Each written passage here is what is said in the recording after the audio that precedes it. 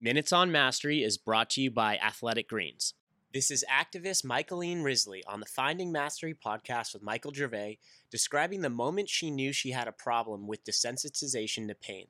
The story that I want to share, which, sort of emphasizes how important it is to really understand your body. Mm-hmm. As a child, I was sick a lot, and I could never really figure out why. And the minute I graduated from college, I worked for the Detroit Free Press for a little bit and then packed my car and moved out to Southern California, right? And we lived in, I think we were in Toluca Lake at the time, and I was working in the entertainment business. And I had some friends come out from high school, and they were working on a record deal. And so I said, you could all sleep on our floor. They slept there. A whole group of guys slept on our floor for months and, ate mac and cheese and tried to get a record label, mm-hmm. a record deal. And one day we'd all gone out and we climbed up to the Hollywood sign.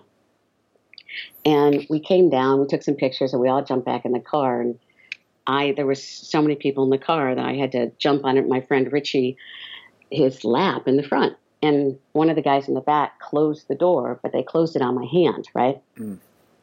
And so, I said, Davey, open the door. And, we were all, I think we had a few beers. We were celebrating. We were having fun. And Davey's like, no, why do you want me to open the door? And I finally said, Davey, please open the door. My hand's in the door. And everyone in the car started screaming, except me. And I pulled my hand out. I never screamed. I never felt it. And when I looked at my crushed hand, I realized the first thought that went through my head is, okay, you can't feel this, Michealene, something's wrong. For the full Finding Mastery podcast, head over to findingmastery.net or check us out on iTunes.